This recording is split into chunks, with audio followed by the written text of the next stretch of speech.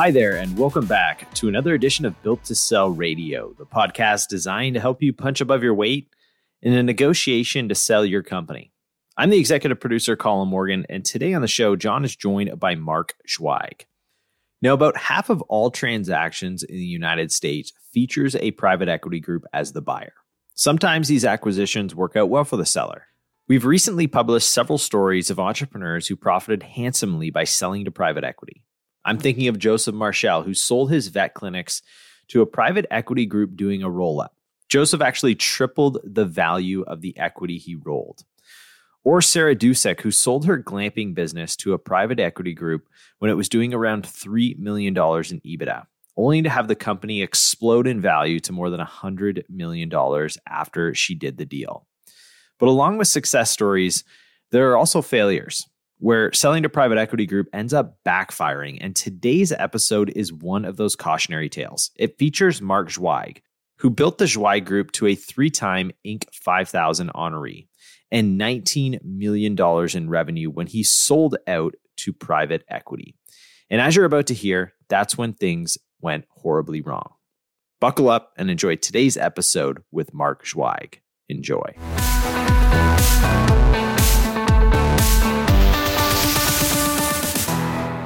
Mark Zweig, welcome to Built to Sell Radio. Hey, John, how's you doing? I'm good. Tell me the origin story of Zweig Group. What was your original business model in the early days? The original model was basically the model that's still followed today. Our genesis was as a consulting firm, and we had a pretty limited number of offerings, including business planning, executive search, retained HR-related stuff, and maybe some marketing-related consulting.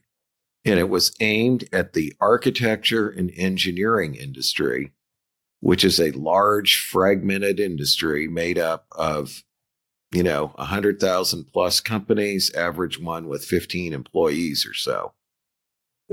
Although our target client base was typically, firms with, let's say, between 100 and maybe 2,000 or 3,000 employees. That was sort of the sweet spot. The smaller ones thought they couldn't afford us, and the bigger ones thought they could do it all on their own. But that's how it really started. And it morphed from that into other services and certain products. Tell me more about that. What products did you have? Well, the first product that we offered, we had a free newsletter that went out to initially 250 people in my Rolodex. I had a non-compete for subscription-based newsletters, so I couldn't charge for it. That went out monthly, and over a period of 3 years, that grew to about 2,300 subscribers. And then we turned that into a paid vehicle. It immediately got 500 subscribers at a couple $100 a year. And eventually that became a 7-figure business in itself, the newsletter. But that was sort of the first product, although that was free. The first product we sold was a research report that we did on the principals of these companies, the owners. And we surveyed everything. There were a lot of financial surveys out in our industry, and there were salary surveys. We just aimed at the owners, and we found out everything about them, down to what their political orientation was, how many times they'd been married, what kind of vehicle they drove, what color it was, how big their office was. I mean, we got into lots of detail, and we sold that. We put that in a book, and we sold it. Today, the company has probably 20 or so of those. So the research is a big part of what they do. And they have other online research platforms, stuff. Then we started doing. So you had this focused on architectural and engineering firms where you were helping them in the early days with consulting, business planning, executive search, and marketing.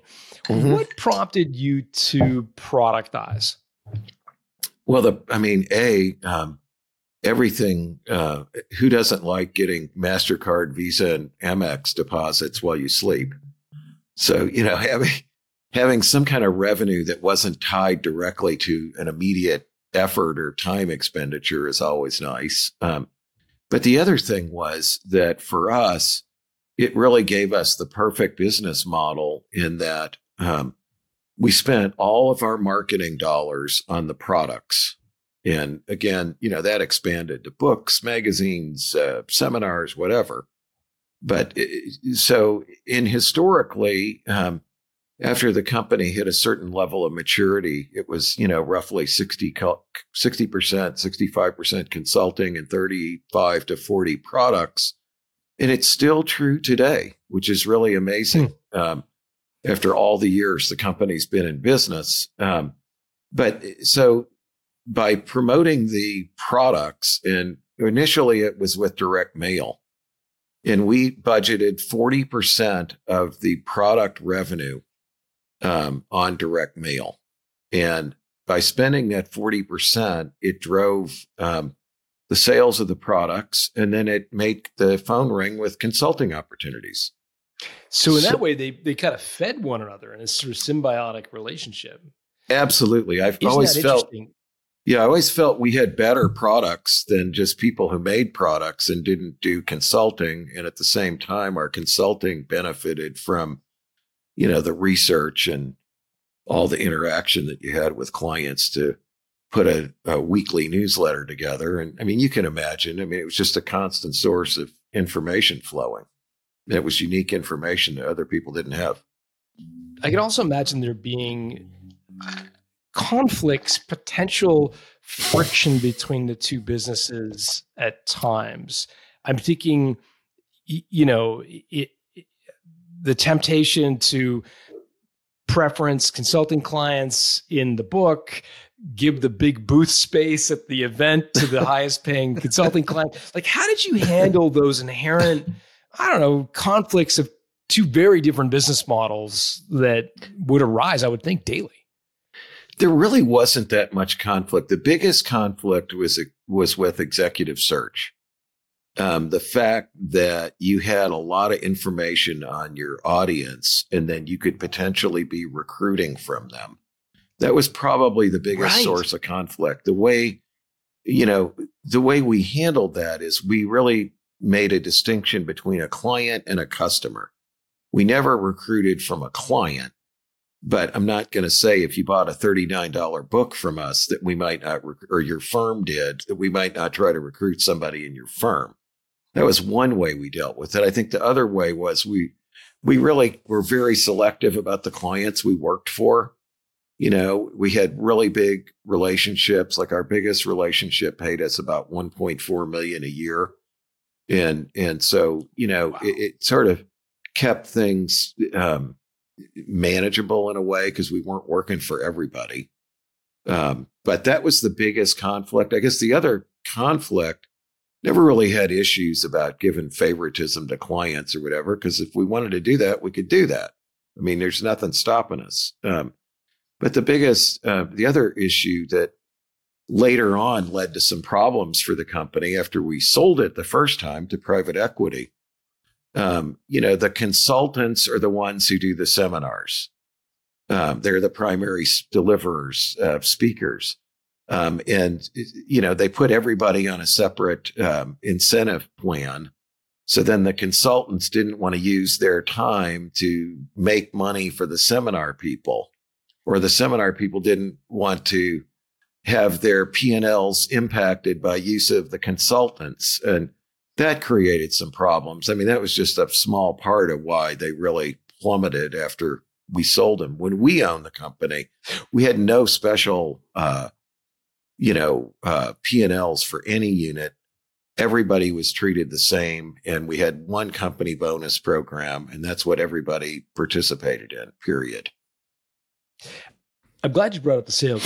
I want to go there next. So how big did you get this company before you sold it to private equity? Like in terms of revenue, where were you guys at? Well, at its peak, it got somewhere around 19 million in revenue, something like that, like 120, 130 employees. We had really good salaries. We had really good company vehicles. We had really great insurance. We paid 25% of our profits out to all employees through the payroll.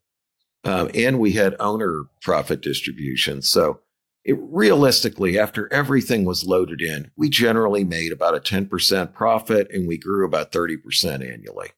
And I was completely happy with that because, there was nothing funny going on.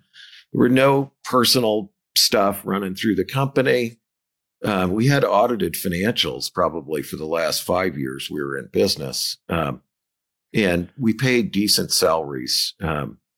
So, there were others who would pay a lot less than we did and maybe show a higher EBITDA.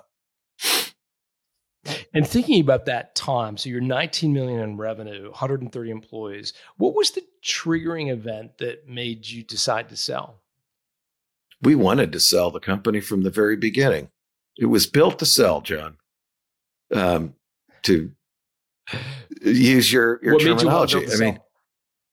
Because that's what we do as entrepreneurs. I don't know about you, but I get bored easily. I don't want to do the same thing my whole life. And although I have done a lot of the same stuff most of my life, but done a lot of different stuff too, as you know. So the goal was to build up and sell in 10 years. And it took 16 and a half years the first time. We had it sold prior to 9/11 to a nonprofit. It was very interesting. And it would have been a bigger number than we got in the end. At the time, they were buying 80% of the company for $12.5 million. So they valued it at like $15 million. So that was as I said, that was a nonprofit.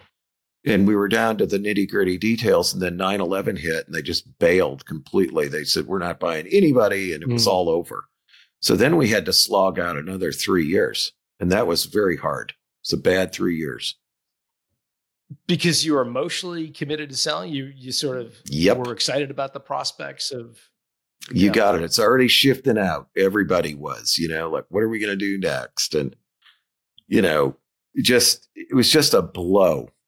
At the time, I was going through a divorce from my first wife, which was very painful. She was, she had her own business. She completely let it go. She was a licensed psychologist. We had a reading clinic and, total meltdown, drug and alcohol addiction. And so I really had to step in, deal with my family more. And it was just really difficult. I traveled so much for that business, as you can imagine. And it was a really tough time. That 3 years of slogging it out was hard. But we did, and we sold it again, this time to private equity. Yeah, I want to get to that. But you mentioned something that I'd be remiss not to drill into. And that is, you mentioned that you started it with a view to selling it. You were building to sell, took you 16 years. Yeah. What decisions did you make along the way to prioritize building a sellable company versus what many business owners do, which is prioritizing, cash flows so they can buy the boat and the goodies and all the extra things that usually come with owning a business? Like, just help for our listeners who may be going through the same decision. Do I want to build to sell, or do I want to have a cash cow here? Like, what decisions did you make personally to build to sell? There were a lot of them. And I'll just say this, and I'm glad you asked that question. Whether you're going to sell it or not sell it, the same stuff helps. It's all I can say.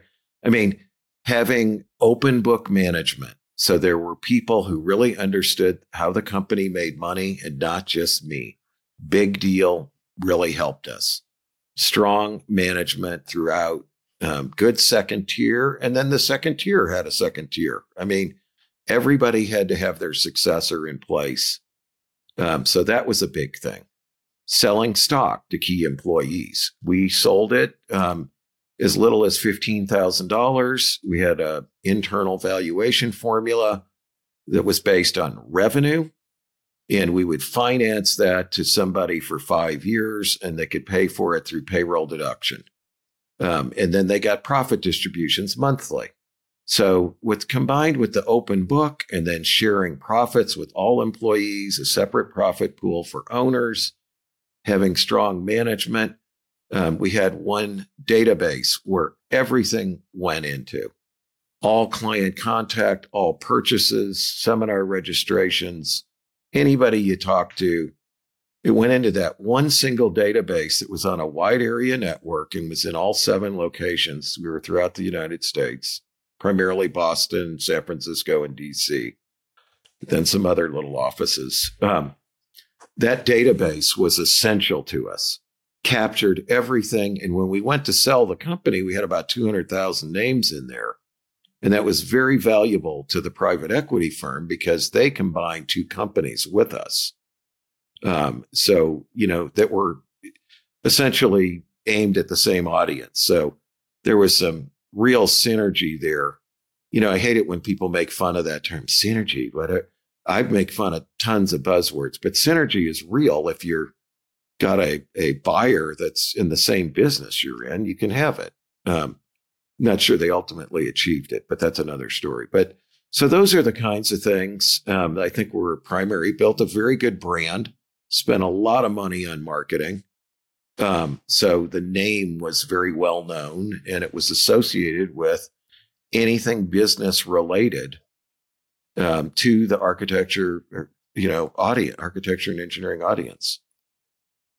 How did you go about valuing the company? You mentioned it was a multiple of revenue. What multiple of revenue did you put on your employee ownership plan?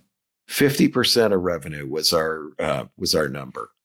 So at 19 million, you're valuing it around 10. Yeah, if you're doing 19 million. Yeah, I mean, obviously it took a long time to get up to that, but 50% of revenue was really what we targeted. And so you would say to a senior leader, look, I want you to buy into the business. You don't have any cash, so I'll finance it. I'll give you the money over 5 years. Yeah. And you pay me back through payroll deductions. That's correct. And what was their reaction to that? Everybody wanted the stock. We created a lot of demand for the stock. We had a strong internal stock market because there was a history of appreciation. There were profit distributions that were associated with that. And if you left, we paid you. It's a strong internal market. I mean, typical, like somebody buys 15,000 worth of stock in maybe 6 years or 7 years. If they left, they'd have like $120,000, $130,000 asset potentially. And that could be significant to them. How did you pay them if they left? We had terms, buyback terms in there. If they competed with us or with their own firm or joined a competitive firm, they got paid at what they paid for it or current value, whichever's less. If they just go to work for a client or go do something else or whatever, they got paid full value, and it was paid out over, I don't remember, 5 years, something like that, with an interest-bearing note. We could either pay it in full immediately, or we could stretch it out and have a note to them for that. And that's the way we did it. Did that create pressure for you to sell the business at any time? No, it never did. We had no major shareholder leave that created a problem as it related to our capitalization. So, I mean, you got, myself and my first real partner. I mean, even at the end when we sold it, I think the two of us combined had about 80% of the company. And so, the other shareholders we had, which were, we probably had 23, 24 owners. That was all spread out over that other 20, maybe 23%, somewhere in there, was held by all those other people. You're building to sell. You have this, what looks like an exit with this not-for-profit that falls through. Yep. How did you fall into bed with a private equity company? Like, how did that did you shop the business? Did they come to you? Like, take me through that. We hired somebody. was a company that specialized in, I believe, at the time, it was like publishing and media companies. We were a difficult animal because we had these consulting and we had this other stuff. A lot of buyers, they're not interested in consulting. They think it's all tied to the individuals. They didn't realize we never made a call ever to anybody. The phone rang and we had a strong brand, and that's how we sold. It wasn't because of the people necessarily as much as it was because of the brand. But that was, so you had to kind of sell the potential buyers on that. But we hired a company to do it. It was a specialized company. I don't remember. Ultimately, I think we paid them about $400,000 to do what they did. It was worth it. We never would have found this PE firm otherwise. So how many offers did you get on the business? Was it just the one offer from private equity? Yeah. Did you have multiple offers? When we actually sold it, we just had the one offer. That was it. Okay. Yeah. And what was their offer? Well, the bottom line, we got about $10 million out of the company. We got, I think we got 80% in cash. 600,000, I believe, was in a note, or no. Let me think about this. Yeah, about 600,000 was a note that was paid off in about 18 months. And then the rest of it was turned into ownership interest in the new entity. So we had, I'd say, couple $1 million worth of ownership interest in the combined entity of us with these two other companies. Okay. So that was the deal. 80% cash, though, in the note. We felt like, hey, if we get that money, we were happy. We really wanted to get out. Okay. Today, if you sold that company, you'd get probably 2 times that, maybe 3, for what it was. But you were motivated because you had this sort of false start, and yep. So this was what was on offer. And I got divorced, and I got remarried, and I had a new wife, and I wanted to do something different. I did not want to travel like that. I just was tired of the whole thing. So again, $10 million valuation, 80% in cash. Yep. $600,000 note. The balance they rolled into a new entity. You rolled in as a shareholder. You rolled in into this new entity, and they kind of combined up 2 other companies, a money-losing magazine company, another one, all serving this architectural consulting space. That makes good sense to me. So did you stay on as an employee of the company when the private equity guys bought you? No, I was able to leave immediately, which is what I wanted to do. They said I could stay and run it if I wanted to, but I didn't want to. Had a new wife, ready to go on to the next adventure. Didn't really want to be there. So yeah, we did not stay at all. Was immediately and did gone. you? What about you? But you rolled a couple $1 million worth of value into this new entity. Did you have any sort of how are you thinking about protecting that asset? Were you on the board, or did you have any influence? This will sound crazy to you, but we didn't. It was myself and my primary business partner, but we really didn't. We just wanted to get out of it. So basically, that all went away. We figured if it goes away, it was no problem for us. We got what we wanted out of the deal. We were gone. We were lucky we didn't have to work 3 years or something. He stayed. I was glad I didn't have to stick around, but we didn't get a dime out of that in the end. Why? What happened? They blew it. I mean, it's a classic case of they basically threw out every single thing that we did that made us great. They killed the company-wide bonus program. They stopped being open book. They pitted everybody against each other. They just, frankly, stopped doing what made us a successful company.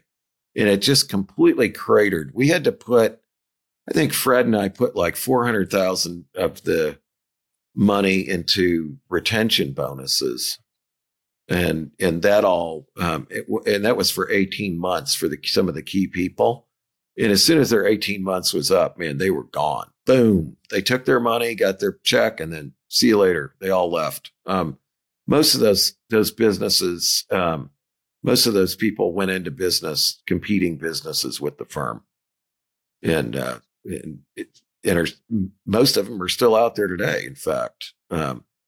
So it basically fragmented and sent the pieces everywhere. Eventually, the magazine group was carved off again and sold to somebody else. The SBA did not like this company. This venture capital, private equity firm was an SBIC, Small Business Investment Corporation. And you know how those work. For like every dollar of private money they raised, they got $2 or $3 from the SBA. And so they were kind of keeping an eye on them. And these other two companies that they had acquired, they had too much debt on their balance sheet. They immediately put the debt from us and these other two acquisitions. I think they had like 15 or 16 million in debt right away on the balance sheet. And the SBA didn't like that. They thought it was too much in one entity. So they made them cut the magazine group out. They then borrowed some money from a mezzanine fund. And I was not really ever very familiar with how mezzanine funds work, but basically for our listeners who don't know, they lend money to established growing companies, at higher interest rates with no strings attached. So these guys borrowed $6 million. And it too was an SBIC. It was a fund. And they borrowed $6 million from the mezzanine fund to go buy other companies. They bought one small company for like $1 million. They didn't buy any others. I don't think they made a single payment. And so 3 years after they borrowed the money, they got foreclosed on by the mezz. So by that time, the company's down to about 3.1 million in revenue, has like a $6 million negative net worth, is losing over $1 million a year. Wow. I've got so many questions about that. So before I get into some of the technical questions around that, I'd just be curious to know how you felt as Fred, I'm assuming, is keeping you in the loop as people are leaving, their 18 months are coming up and they're like, I'm out of here. Yeah. You're seeing what's happening through the grapevine. I'm assuming Fred is kind of keeping you somewhat in the loop as to what's going on. Yeah.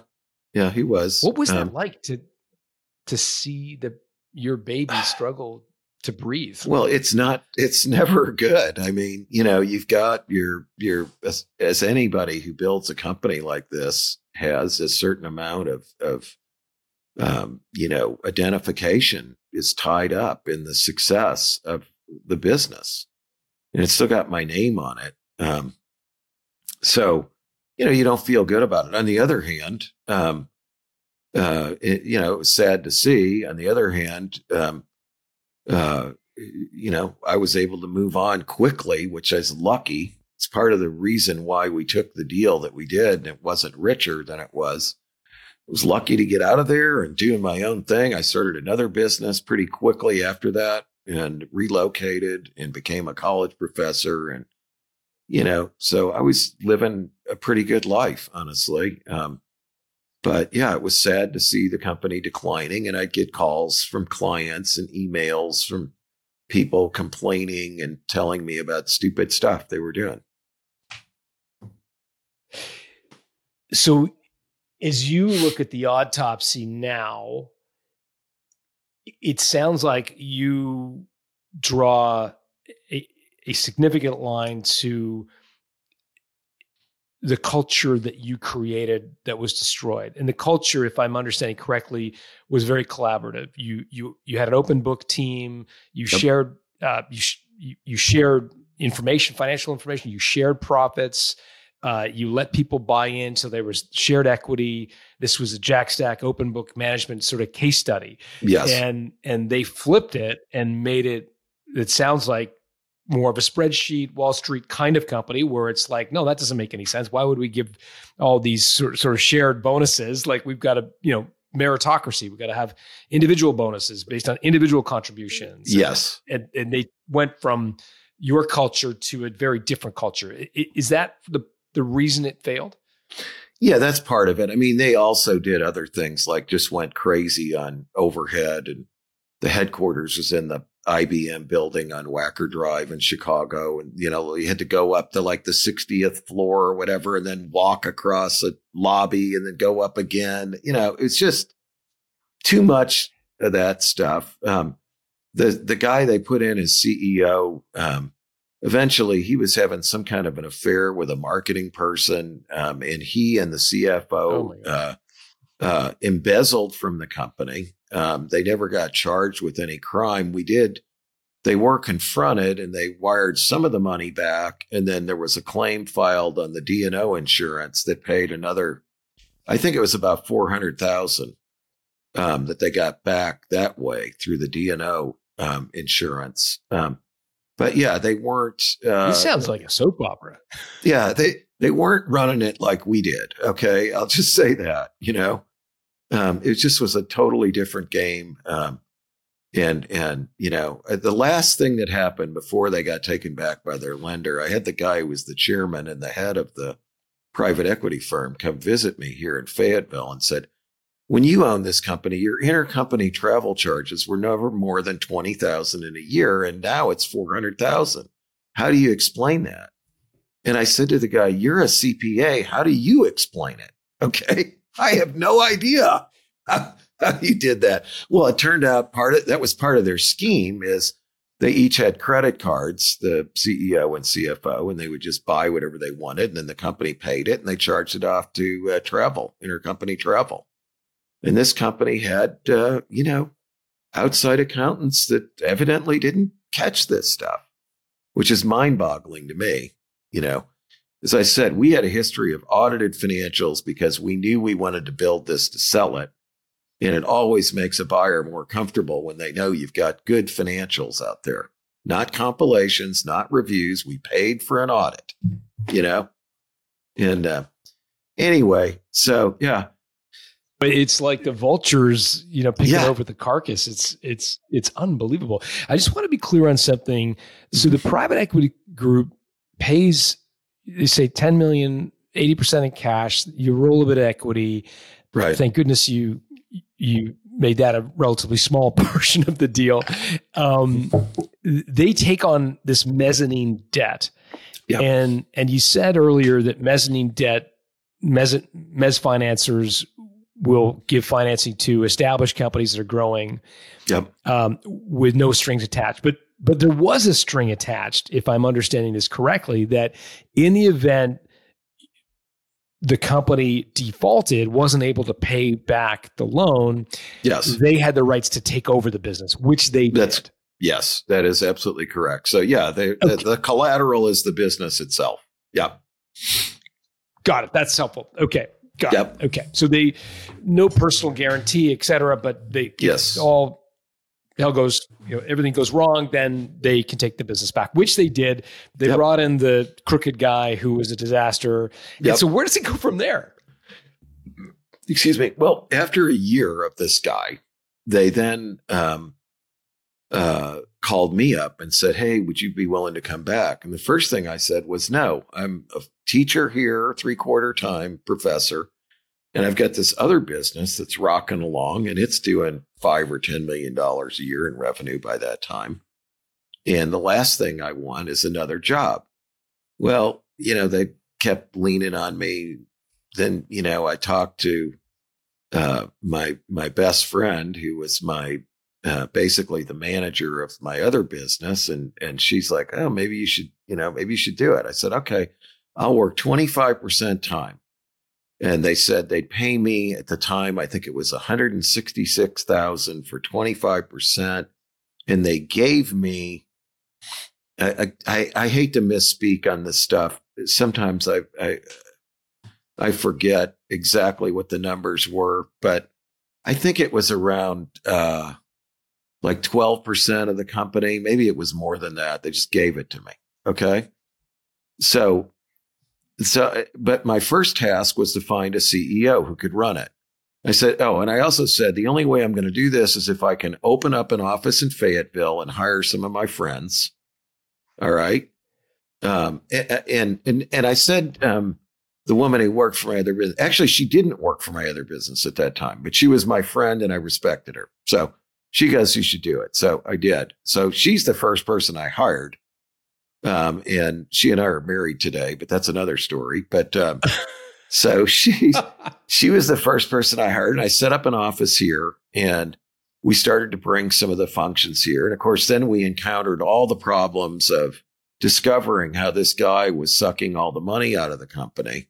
So on top of the fact that we had almost no staff, I think we were down to 18 people, 19 people, reputations shattered, product quality is horrible, tons of complaints, accounts payable out the yin yang. We owed everybody hundreds and hundreds of thousands of dollars to hotels. 400,000 to this hotel, 200,000 to that one. They skipped out on office in the middle of the night. We had a judgment against us.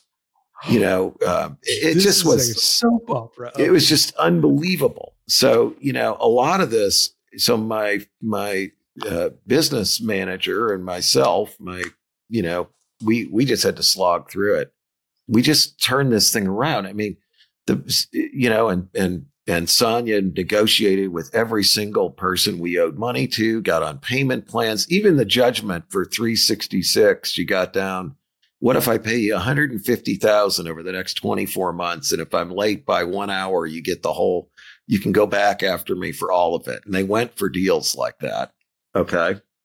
I mean, you could say, well, that's terrible. That you're beating these people down. But I mean, we didn't create the problem. All right. And the choice was they get nothing. I mean, we had a serious negative net worth. So we did. And some of the people we did pay off in full, but we got out of everything one way or another. And then the next thing was, how are we going to grow this thing? Well, of course, direct mail had sort of died down over that time. And now we're into the e-marketing world. And so, my first thought was we need to be emailing like crazy. I want to send out 3 emails a day to everybody on our list. And, the turnaround guy's like, oh, you'll kill the list. The lender's like, that's terrible. You'll kill the list. I'm like, I'm out of business like next week, if we don't sell stuff. So we just inundated the market with emails. And John, we increased our revenue by 60% over the next 2 years, which was a huge What happened thing. to your subscribe rate? Did you lose a lot of subscribers?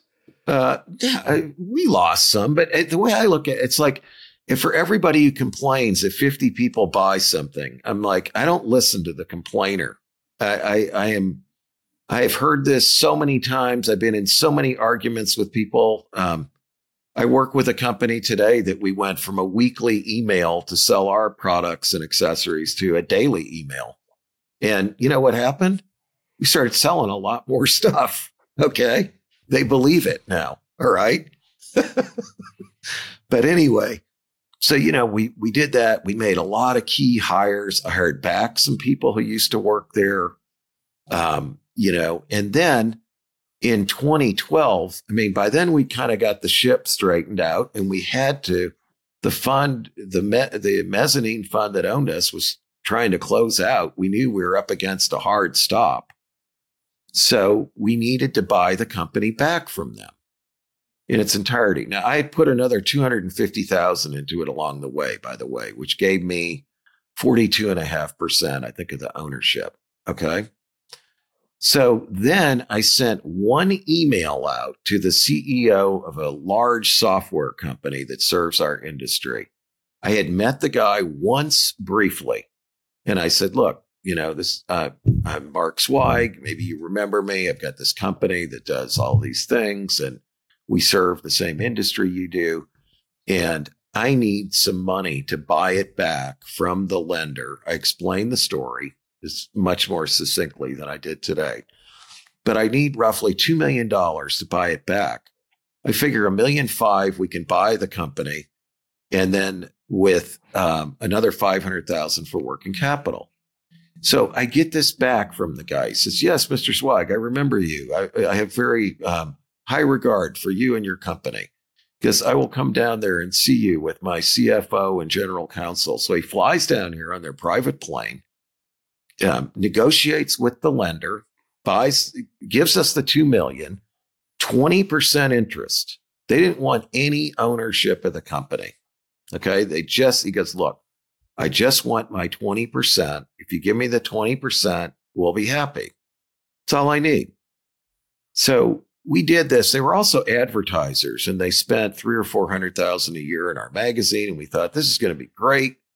We'll be getting more advertising out of them. It'll pay for this 20% interest, and make that a manageable thing.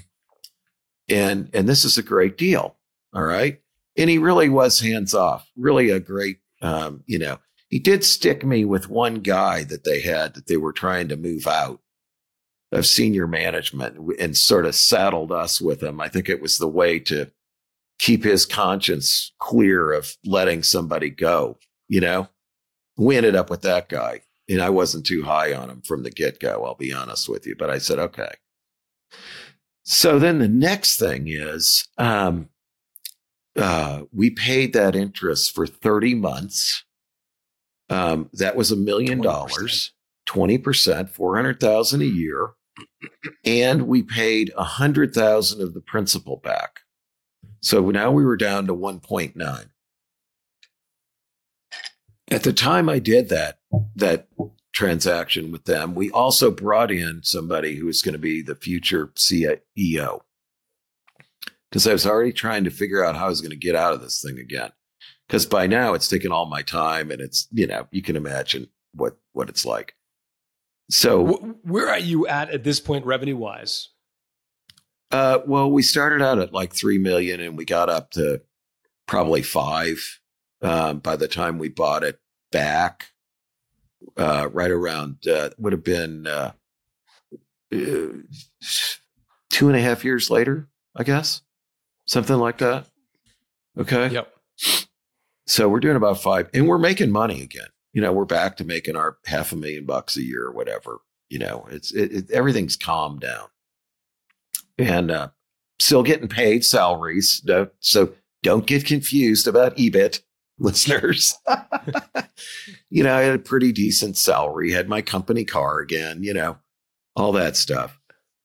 So then, the next thing we did, so I brought this other guy in, and I'm trying to train him, moving him through all areas of the business. And we hired some other really good people. And then the next thing we did is we refinanced that debt to him with a $2.5 million SBA 7A loan, and paid off the 1.9, and then had another 600,000 in working capital.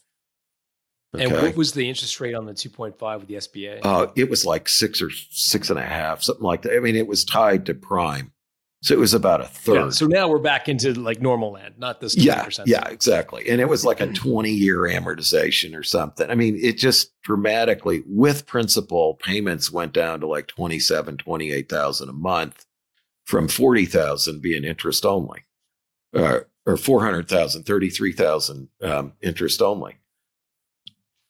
So that was good. All right. That helped things. So then, everything chugged along pretty well, kept growing. And in 2018, again, I'd gone through another divorce, this time in 2016, and I was ready to do something else again, go back and focus on other business opportunities. And so I proposed to at that time, there were 3 other partners. One of them was my oldest daughter, who I didn't even hire initially. She was hired by somebody else that worked there. And she'd grown along and got her MBA, and she's good. And then these 2 other people, the future CEO and this and another woman who's very strong, attorney and MBA. And so all three of them had their MBAs. In fact, one, the CEO engineer. And so I had sort of made the baton pass to him the year before. And so I just figured out, here's this deal that we could do that you guys could afford to do. It was a 15-year deal. Okay. Where basically I'll sell all my ownership back to the company on a 15-year agreement, interest-bearing note, and a consulting agreement. And so here it is. We're 5.5 years later, and the payments have been made, and the company's still in business, and it's profitable. And I think so far everybody's been pretty happy. I'm glad to be gone. How did you value it for that deal? Were you back to the multiple of revenue model, or how did you think about it? I thought, how I thought about it was, this is what it's going to take for me to give up what I've got and the opportunity that this business represents. And this is something you guys can afford to do. I hate to say, I can't get into the specific numbers, but it was affordable for them based on their cash flow and profitability, and gave them 100% control of the company. And it was manageable, and I was happy with it. Same thing, the company. What's your recourse if they don't pay? What happens? The only thing is the company is the collateral again. And if you got it back, it'd probably be in bad shape. Okay. You're going to get it back a third time. No, I'm not. You got 10 more years to find out. I'm not. I don't think that's going to happen. Thankfully, they're doing a fine job, and everybody's getting paid, and they're in good shape financially. So I'm really not worried about that. They're already out of the SBA loan. It's. Mark, I've never asked this question. I've done 450 or so interviews on Built to Sell Radio. I've never asked this question, but I think you are the perfect guy to ask it to, because I've always wondered, and I'm not being facetious in asking this question or in any way trying to be cheeky, but I'm trying to understand why divorce is such a trigger, it seems, or in many cases surrounds the sale of a company. You've gone through it twice, and I don't mean to shine a spotlight on that, but I do want to know, what is it about divorce? Which is the chicken that comes first? You get divorced and then you sell, then you get divorced. What is it about selling a business? Why these two things are so oftentimes tied together? Well, being on wife number 3, who I always tell third time's the charm, and she reminds me I'm only number 2 for her.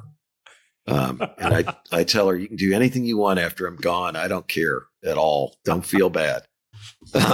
It's like you live a different life, John. It's like it sounds crazy, but it's so different that you're starting a new life in essence, and you sit back and you go, okay, this is all the stuff that happened. Is this the way I want to live? Do I want to do something different? Are you up for a quick lightning round of questions? Sure, absolutely. Related to the sale of Zweig? The internal or external sale? Well, it's interesting. I think the most applicable for our audience would be the external sales of the private equity group. Okay. And so let's start there. And if you have a different response, and we can change it later. But sure.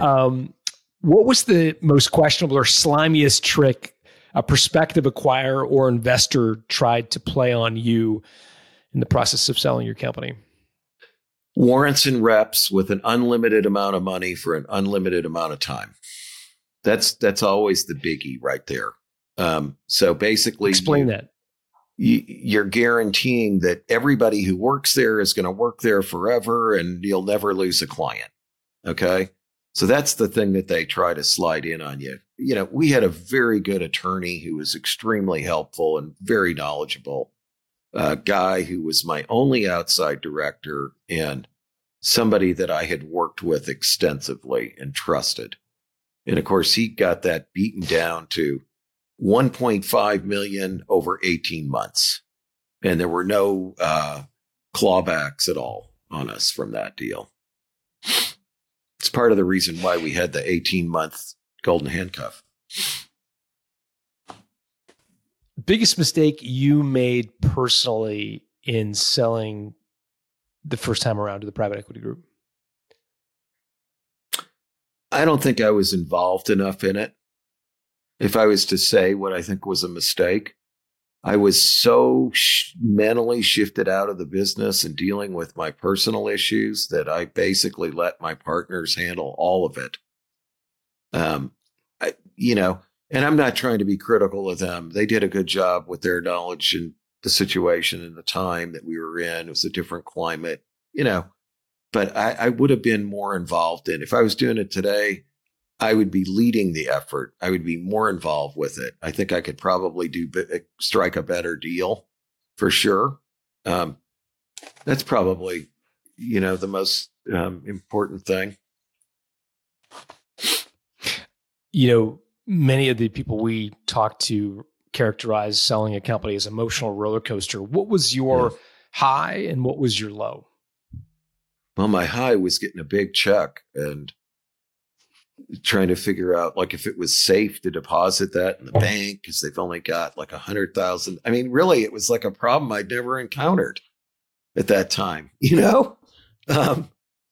So that was sort of the high, going back, 3 or 4 months later, and they had a nice little party for me. It was great. It was fun. It was going out on a high note.